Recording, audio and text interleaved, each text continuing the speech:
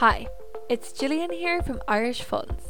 Today we are bringing you the next episode in our series of recordings from the Irish Funds 10th Annual UK Symposium, which took place on November 30th in London. This episode features the panel discussion entitled The Future of ETFs, which was moderated by Tom Eckett of ETF Stream, and features Isabell Moessler Culpan of 21 Shares, Michael John Lytle of Tabula Investment Management, Paul Young of Vanguard, and Martin Bednall of Jacobi Asset Management. The panel discusses the investment needs of the next generation of investors, focusing on ETFs versus mutual funds and the factors influencing these choices. The panel also discusses the potential for incentivising ETF investments in Europe and the comparisons between EU and US regulatory approaches. We hope you enjoy this episode and be sure to keep an eye out for further podcasts from the UK Symposium coming soon.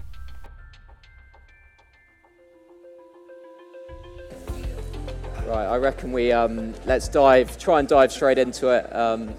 Appreciate it, people are filing out right now, but we're going to be talking about the future of ETFs. So, pretty broad topic for 35 minutes. So we've got our work cut out a little bit here, but we'll try and cover a whole range of issues with market structure, regulation, touch a little bit on crypto and digital assets as well.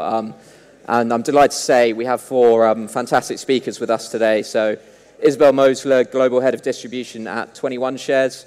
MJ Lytle, CEO of Tabula Investment Management, Paul Young, Head of ETF Capital Markets for Europe at Vanguard, and Martin Bednall, CEO of Jacobi Asset Management. And I probably should have introduced myself as well. I'm Tom Eckett, I'm the editor of ETF Stream, and what we're doing is really covering the UCITS ETF market. So yeah, let's sort of dive straight into it. Obviously, we've seen huge growth over the past kind of 2 decades. Martin, maybe coming to you first, what have you made of this growth, and what do you see as really kind of the future of ETFs in Europe?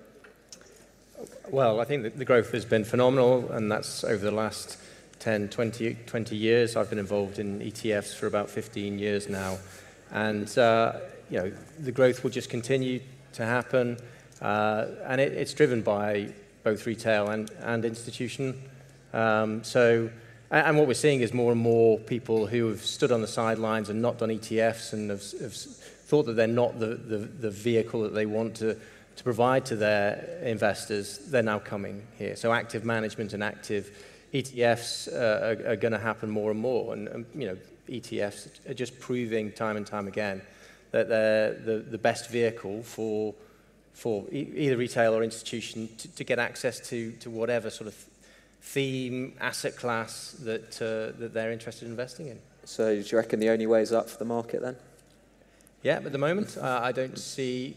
I think one of the topics we'll come on to is tokenization, and I think that is potentially, a challenger. But that's only going to happen, way in the distant future, I think. Yeah, good stuff. Isabell, what's your sort of take on that, on the sort of growth of the market over the last 2 decades, and kind of where you see it growing in Europe?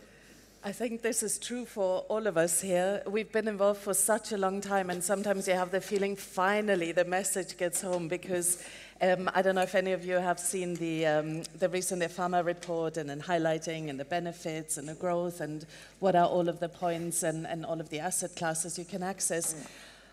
And it just shows how long it takes to adopt, to change existing structures. But no, I'm definitely with Martin. There's huge potential still if you look at even just the European funds industry. And I mean, of course, we have the perfect audience here. You know this better than we do. But it really is. It's a wrapper. It's a solution we can provide for different audiences. And there is still a lot of potential. So this is really an area that will remain in focus, that will certainly shift and evolve. But I'm equally optimistic, even though sometimes I must say, it's like, really, are we still talking about this? But we'll stick with it. We're still all here. Good stuff. And MJ, what's your take on that question around the growth? How are you seeing things? Yeah, look, very similar to Isabell in the historical context. We seem to everybody asks the same questions again and again, and you start to think, God, is this record broken? I think the real, we're into these debates that come back and forth between active and passive and ETF versus traditional UCITS funds and whether you use a traded entry point or a direct access to a fund. I don't really think that's what we're talking about, right? So I think we're mainly talking about collective investments, how to regulate them, and how to distribute them. I think the concept of whether they should be executed by a traded process, exchange traded, OTC traded, whatever, where the investor is buying a unit that exists, or whether you directly access the fund and all of the different fund platforms that have been created over the decades to make that process simpler, that's not the big issue. I think the thing that we've established in the last 5 or so years is setting the bar higher on information, what's available. I think it's super frustrating to investors not to know, like, if they want to buy Asian investment grade, what are their options? You know, who offers funds? What do those funds look like? How do I compare them to each other? Do I have to pay for an external service in order just to understand the products that are already in the space that I can buy? I think what the ETF industry has tried to do is say, let's set that bar higher. Let's put information out there on the web, into databases that's available on a daily basis with daily NAVs and daily prices, just so that we can get some sort of clarity for people as to what's available to them. The concept that a collective investment needs to be in a certain structure beyond UCITS, I think, is a false distinction. I think we're going to end up with UCITS funds that have traded share classes and untraded share classes. I mean, already we're doing that. A number of the issuers are doing that. Untraded share classes for people who just don't have a brokerage account, who want to trade directly with the asset manager, and traded share classes for people who want to get them on exchange through accounts. So I think what we're really doing is we're kind of opening up our minds to what are the benefits to people of owning collective investments and what's the best way of doing that, having good information and strong regulatory environment around it. MJ, I was going to ask you about that sort of unlisted and listed share classes later, but now you mention it, let's dive into it. Just quickly, you obviously mentioned your firm's taking advantage of that. Could you talk a little bit about that structure and just why you've chosen to do that? Yeah, well, I have a man here who used to own the patent on that, so I'll hand it to Paul in a second. But look, listed, unlisted has been a false distinction. I think in 2012, when I was at Source, we did unlisted share classes on Ashmore traditional, listed share classes on Ashmore traditional funds, just to prove that, you know, this is a more than 10-year-old concept. And I think there are some concerns that regulators have as to how the traditional UCITS investor accesses the fund and at what price versus the creation redemption process that's used on ETFs to make sure that one is not advantaged versus the other. In the traditional fund space, we've had swing pricing for a long time, but we've had this idea that you don't swing unless the trade is big and it will have a meaningful impact on the economics of the fund. I think that's a false distinction. I think we should basically have swing pricing on everything, because we shouldn't care how many people access the fund. If we're a long-term investor in the fund, we should get good tracking versus the strategy that's there. And the idea that a traded share class, whether you trade it on exchange, and everybody's talking about consolidated tapes. They've been talking about consolidated tapes for over a decade. It's wonderful that we're actually finally making progress in the space, but it doesn't mean a seismic shift in where we are. We still have the issue that the amount of activity on exchange compared to OTC is still not swung in the favor of all of the exchanges, all 27 or whatever that have ETFs. So, you know, I think it's really important that you keep asking the question.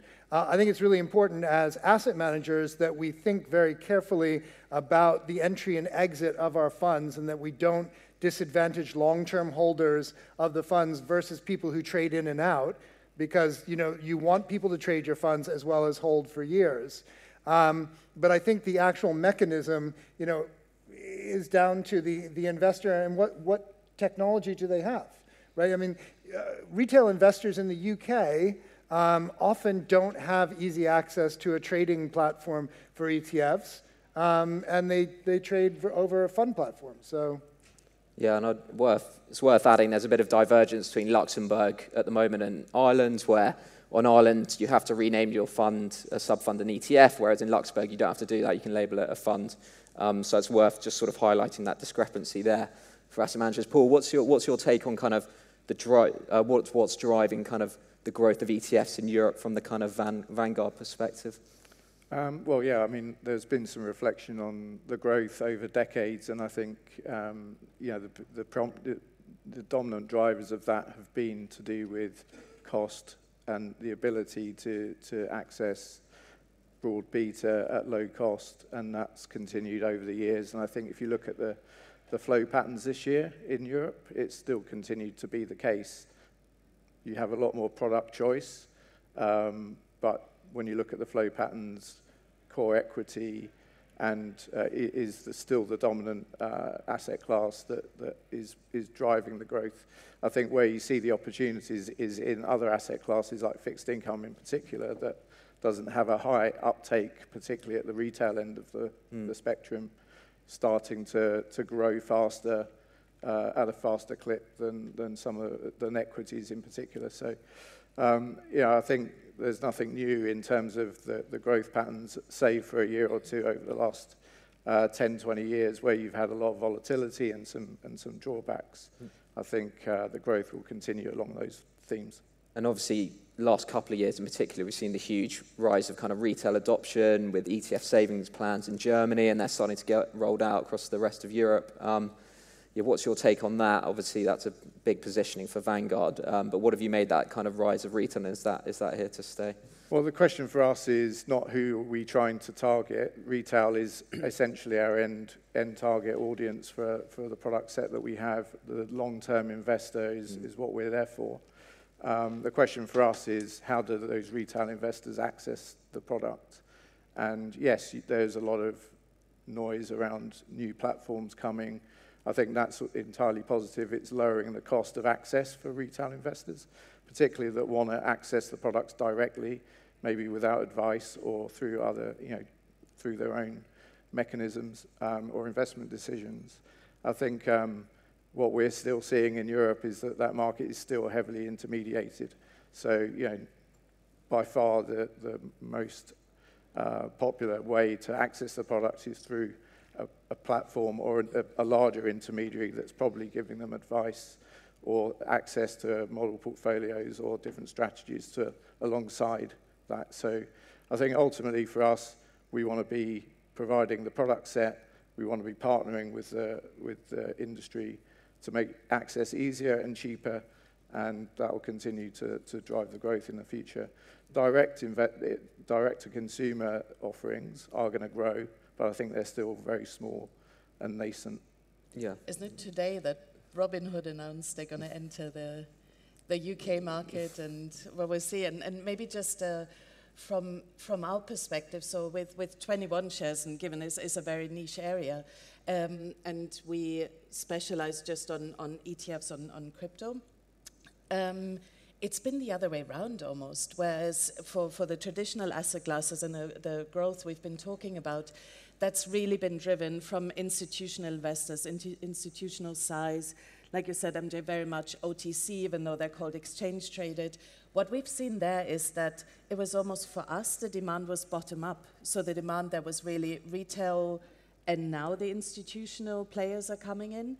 In many cases, it is a self-directed investor. It is somebody who would like to access the asset class, but via a regulated vehicle.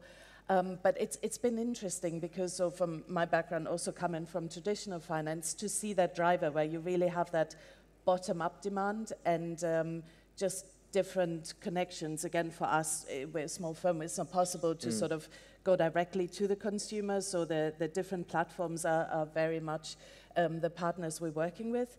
But I think going forward, people will get more savvy, or maybe it's a generational shift where people say, no, I know how to do this online. I can do all of this on my phone. Why would I want to discuss this with a financial advisor? But it's also, we'll have to see, because sometimes I also think it's not going to go all that way. Not everybody is that interested. I mean, we should all take care of our finances, but I don't think everybody wants to be their own bank, even though that's kind of a thing in crypto, but I don't subscribe to that. I mean, I think that is a positive trend that we're seeing in the in the ETF space is, anyone in the room today right now could pull out their phone and buy an ETF while we're talking. And that's changing the kind of the education side of things. You talked about 10, 20 years, we were constantly having to re-explain the mechanics of an ETF, what's different about it. Now I think they're just becoming part of the furniture, and people understand the benefits of them. But I think the big thing that we're not talking about is the daily liquidity. Not only the trading liquidity, but the fund liquidity. So I think there's a huge distinction between funds that have daily liquidity and everything else. So, I mean, whether you access that liquidity through a traded mechanism or you access it by directly going to the fund, the liquidity of the underlying assets which allow the manager to provide daily liquidity for investors is absolutely vital.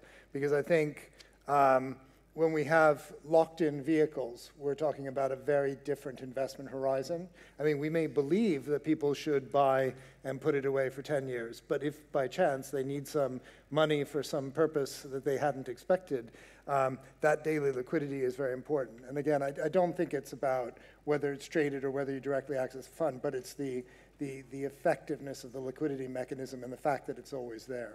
Well, I mean, that for me is the secret sauce of the ETF, really. Like, people talk about, well, if you only have long-term investors, you don't get the daily turnover, but actually the product is fit for the whole spectrum.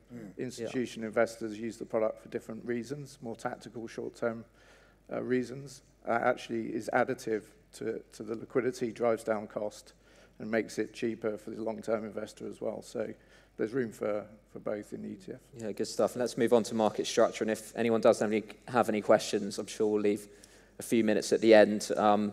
Just talking about T+1, Paul. Obviously, the US is moving over to a T+1 structure in May. Europe's a pretty long way behind, to be fair to say. What do you make of this? It's a pretty live topic right now. And what do you make of the impacts that a move to T+1 could have on UCITS ETFs? Well, they will have an impact. I mean, the first thing to say, it's great news that settlement periods are compressing globally. I mean, that is good for investors.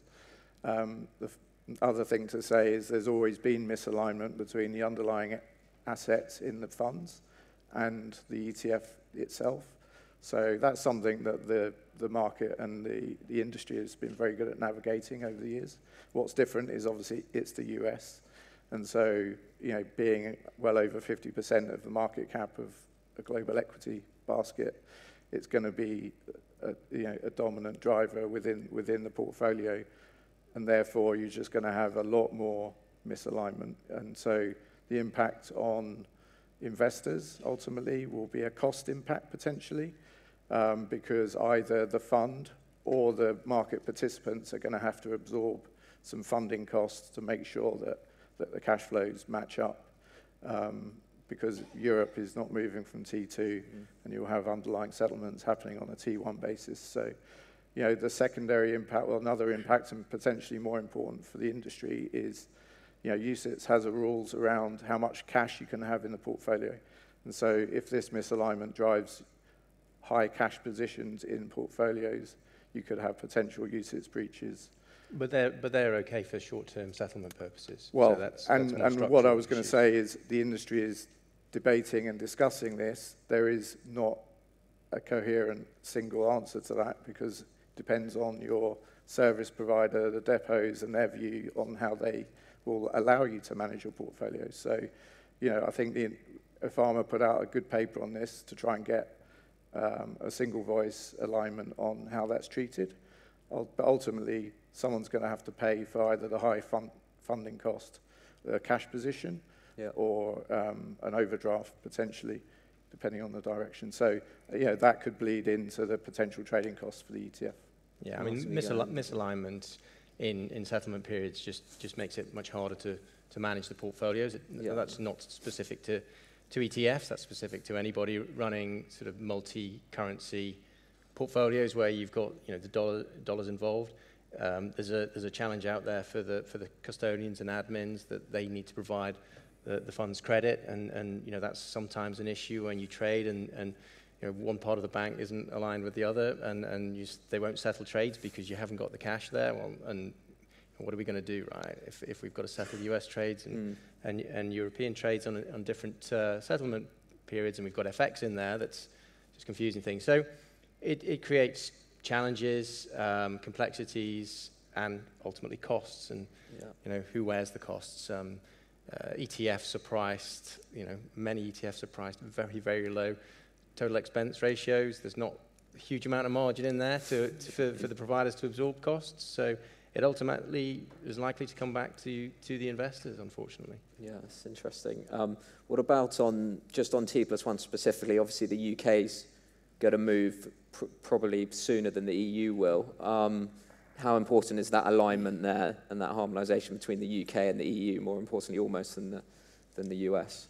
Well, I think I probably speak for most to say, well, we hope there isn't going to be too much misalignment there. I mean, the more harmonisation you have, the better. I mean, I'm not aware of a specific date that the UK will be moving versus the EU. You would hope that it would move in lockstep, but, that's maybe a victory for hope over experience. But, that will be much better if you can have everything moving at the same time. Yeah, interesting. MJ's just sort of talking about the UK versus sort of EU and that harmonisation there. I know we were talking before this around kind of, hate to use the word Brexit, but the impact on UCITS ETFs. Could you touch a little bit on that and how that's kind of impacted the ETF market? So this becomes my opportunity to make friends and influence people by highlighting that the UK getting out of step with Europe is to nobody's benefit. So I know that the whole point around Brexit was this idea that we could create Singapore on the Thames. But unfortunately, that's not how value will be created in Europe.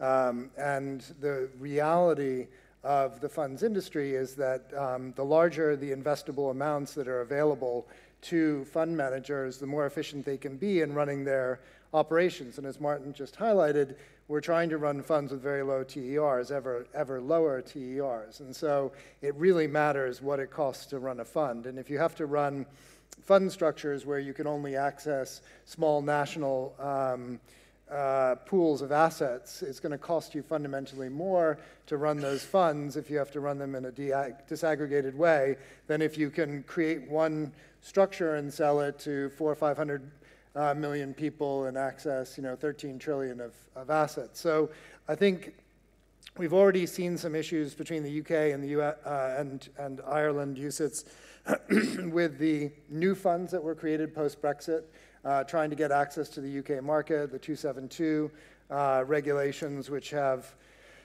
cost people a huge amount of money in trying to file documents and never actually gaining access, which is just a scandal. Now there's an idea that we're going to cross another rubric where we're going to have a new set of guidelines around how that's going to work. Fundamentally, I just think people should put down their pencils and look at each other and say, what are we trying to achieve here? And if the UK thinks that it's going to create some regime that's separate from Europe and that's somehow going to benefit either UK domestic investors or financial services in the UK, they've got both of those wrong. Right? The first, for the investors, they're going to only get what's available to a relatively small part of the overall pie if they cut out the UK. And from a manager's perspective, if they say you have to set up a different structure to access people in the UK versus the rest of Europe, you know what that's going to do. It ultimately leads to higher costs, and therefore that has to get passed on. There's not a lot of margin in this industry, ultimately people have to pass things on. So I hope, and going back to Paul's point, I hope that sense will be seen and people will start to realize that creating a bunch of parallel rules and competing rules and so on ultimately might feel good at the time, but it's not going to produce the best outcome for everybody in the room. And I think the burden is much harder for smaller asset managers than larger ones as well.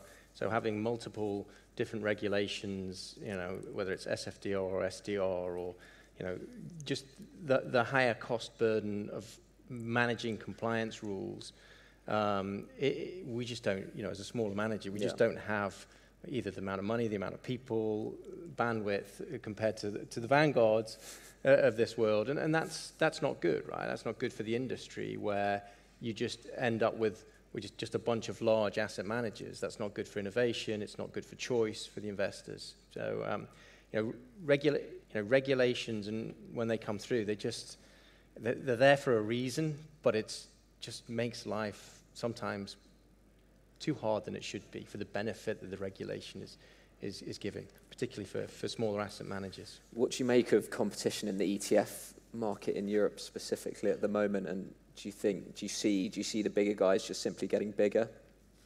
Yeah, they will be. They will do. Yeah, they'll get bigger. I think hopefully everybody gets bigger. Is the share for the larger managers, going to increase?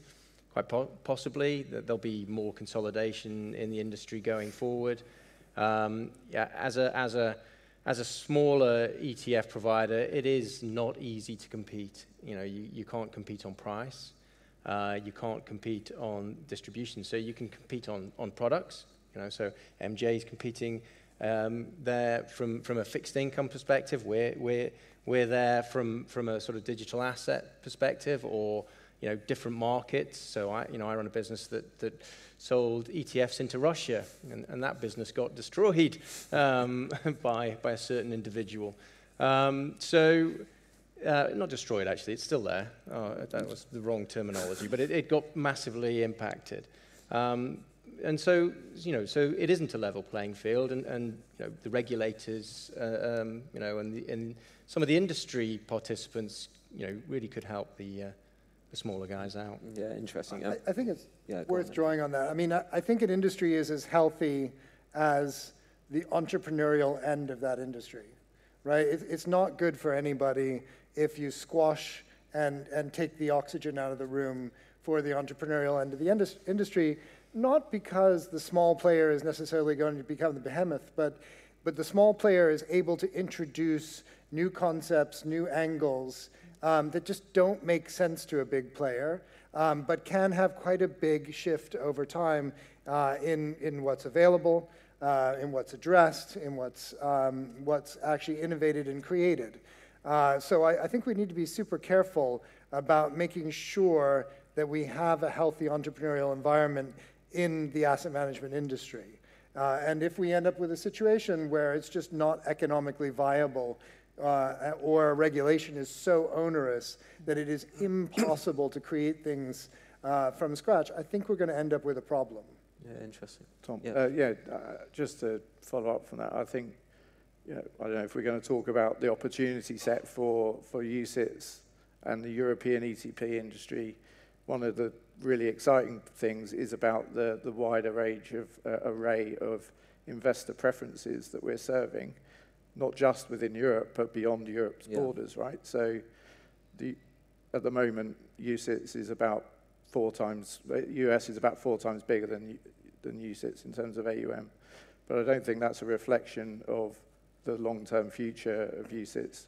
And I think it could quickly catch up if, we can get the structure right for market structure within Europe to facilitate that growth. But the wider range of investor preferences does allow for more competition. Yeah, there's a lot less concentration in the European marketplace in terms of asset pools than you see in the US, and I think that's a reflection of it.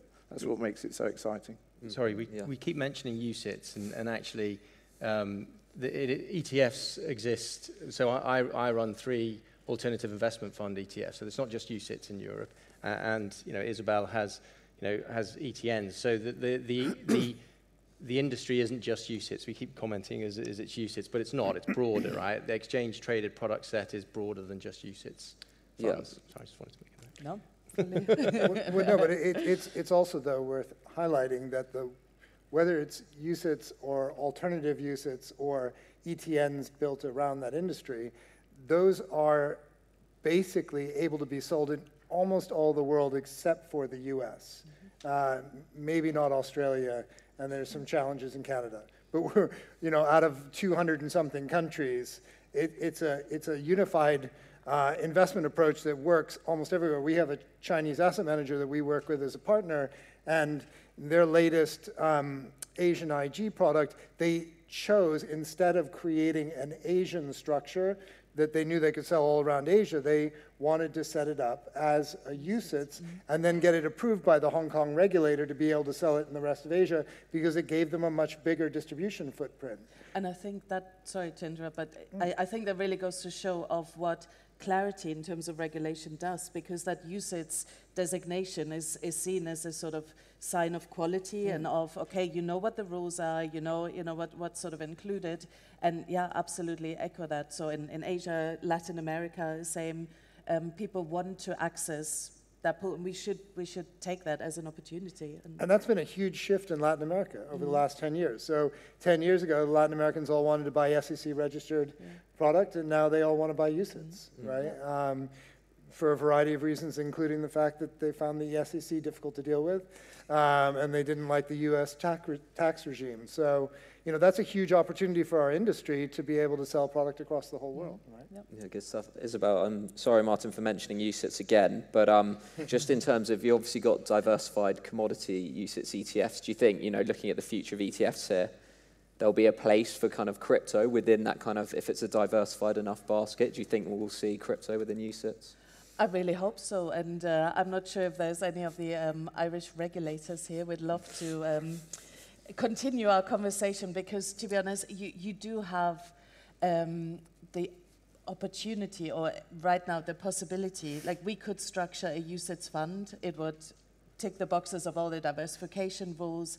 It's possible, but then it needs to be accepted that digital assets and crypto and all the underlying is seen as eligible. But I really hope we get there as sort of this area of the market grows. That there's a lot of evolution, there's a lot of things in play, but I think over time for sure, because I remember, and you had the same with exchange-traded commodities, all of the discussions, and is this a thing, and can we really do it? And all of a sudden you have a number of UCITS funds covering exactly that asset class. So I think it's a learning process. I think it really is an evolution, but yeah, I would be, but I'm very positive that it'll happen. Because Martin, quickly on sort of tokenization that you mentioned earlier, do you think ETF tokenization is an exciting part of the industry? What's your take on that one? Well, so tokenization itself, has the potential to have a profound impact on the financial services business. From a fund perspective, from a distribution perspective, from a compliance perspective, it could be it's going to be huge. How long it takes is going to be a big factor. I think the proof of concepts that have been done so far have all been done on private blockchains. That needs to move to public blockchains, and there's huge questions around sort of interoperability of that, because you want it to be a market mechanism. Like tokenization, you can have one fund that you manage and distribute it globally, right, through tokenizing it. And so that can cut down costs massively for big organizations. But, the whole market needs to come together, to agree on what technology solutions there. But then I think the bigger factor there is the regulatory side of things, right? Can regulators, it was good to hear Derval talking earlier about convergence of regulators, and that really does need to happen for tokenization, and to get the full power and of the ability to tokenize funds. And that's funds, it's not just ETFs. I mean, ETFs, I think there's a lot of conversations about tokenization in ETFs, because ETF providers tend to be the most forward-thinking, in my opinion. But actually, there's probably other, private assets, real estate, that will get more benefit out of tokenization initially than ETFs. ETFs are a form of tokenization themselves anyway. That's exactly what I think. Sometimes when we think about, does it make sense in the ETF space, or is that just putting another wrapper on a wrapper? Is that really the place where we should start, or should we go and further down the route of illiquid assets? But I agree with what you said, Martin, in terms of where's this going? What are the solutions? And when we speak about partners, because so one part of the business is ETFs, but the other one is working on the tokenization front. But the first question we ask to potential partners is, what are you trying to achieve? What are you trying to tokenize? Such a buzzword, and everybody understands something different. You know, is it real world assets? Is it, what are you trying to do? Is it accessing new investors via a different route, not via regulated exchanges, but maybe via decentralized exchanges, or you have on-chain asset managers that need a wrap token, which is something we did recently, but it really, we need to be clear, what are we talking about? And why are we doing it? It's no point in, oh, I'm going to tokenize a money market fund. Yeah, and then what? What are you going to do with it? It's possible, but you know, to what is the real objective here? And sadly, we have run out of time. But just before we end, it would just be great to get everyone's kind of 1 or 2 word answer to kind of what would be your silver bullet to change about the European ETF market. Martin, maybe starting with you and going along. It would be good if we had one exchange in Europe where all the funds, all the ETFs were traded. So just one centralized liquidity pool. Yeah. Controversial. I don't think that's going to happen. But he asked for a silver bullet. Yeah. True. Oh, very true. My silver bullet, I'm going to go broader than just the ETF industry, and I'll stick with the financial literacy area and sort of improving that, really having people understand, asking a lot of questions, because this also keeps us innovating. This really keeps us on your toes if we get pushed and questions asked, and can you do this, can you do that? But in order to do that, I think we need a bit more on the educational front and just understanding. Good stuff. MJ, 1 or 2 words very quickly. I think harmonization of regulation. So, you know, ESMA hands down their thoughts in a very big picture way. It's then left to various jurisdictions to interpret. I think that there has been a move towards synchronized interpretation as opposed to competitive interpretation, which I think is a great thing. But I think we need to take it further, and we need to be able to have those conversations quickly and in real time, as opposed to having huge time elapse where it takes months, if not years, to tackle questions around what's eligible for funds, how to address them, if there's something that needs to be changed in the way you value different assets and funds, how you assure liquidity. I think these things should be able to be tackled quickly. And Paul, very, very quickly. Very quickly. You said 2 words. The interoperability that was talked about in the regulatory panel is very interesting. It's not just about having one exchange, but if you can streamline the whole market structure and have proper competition at the exchange level, not just pockets within national borders, that will drive more pickup globally for the UCITS brand, ETF brand. It will also increase retail participation. I think that's a good point to end on. I want to say a massive thank you to our 4 panellists. That was a bit of a whistle-stop tour, but if everyone could put their hands together. Thank you very much, guys.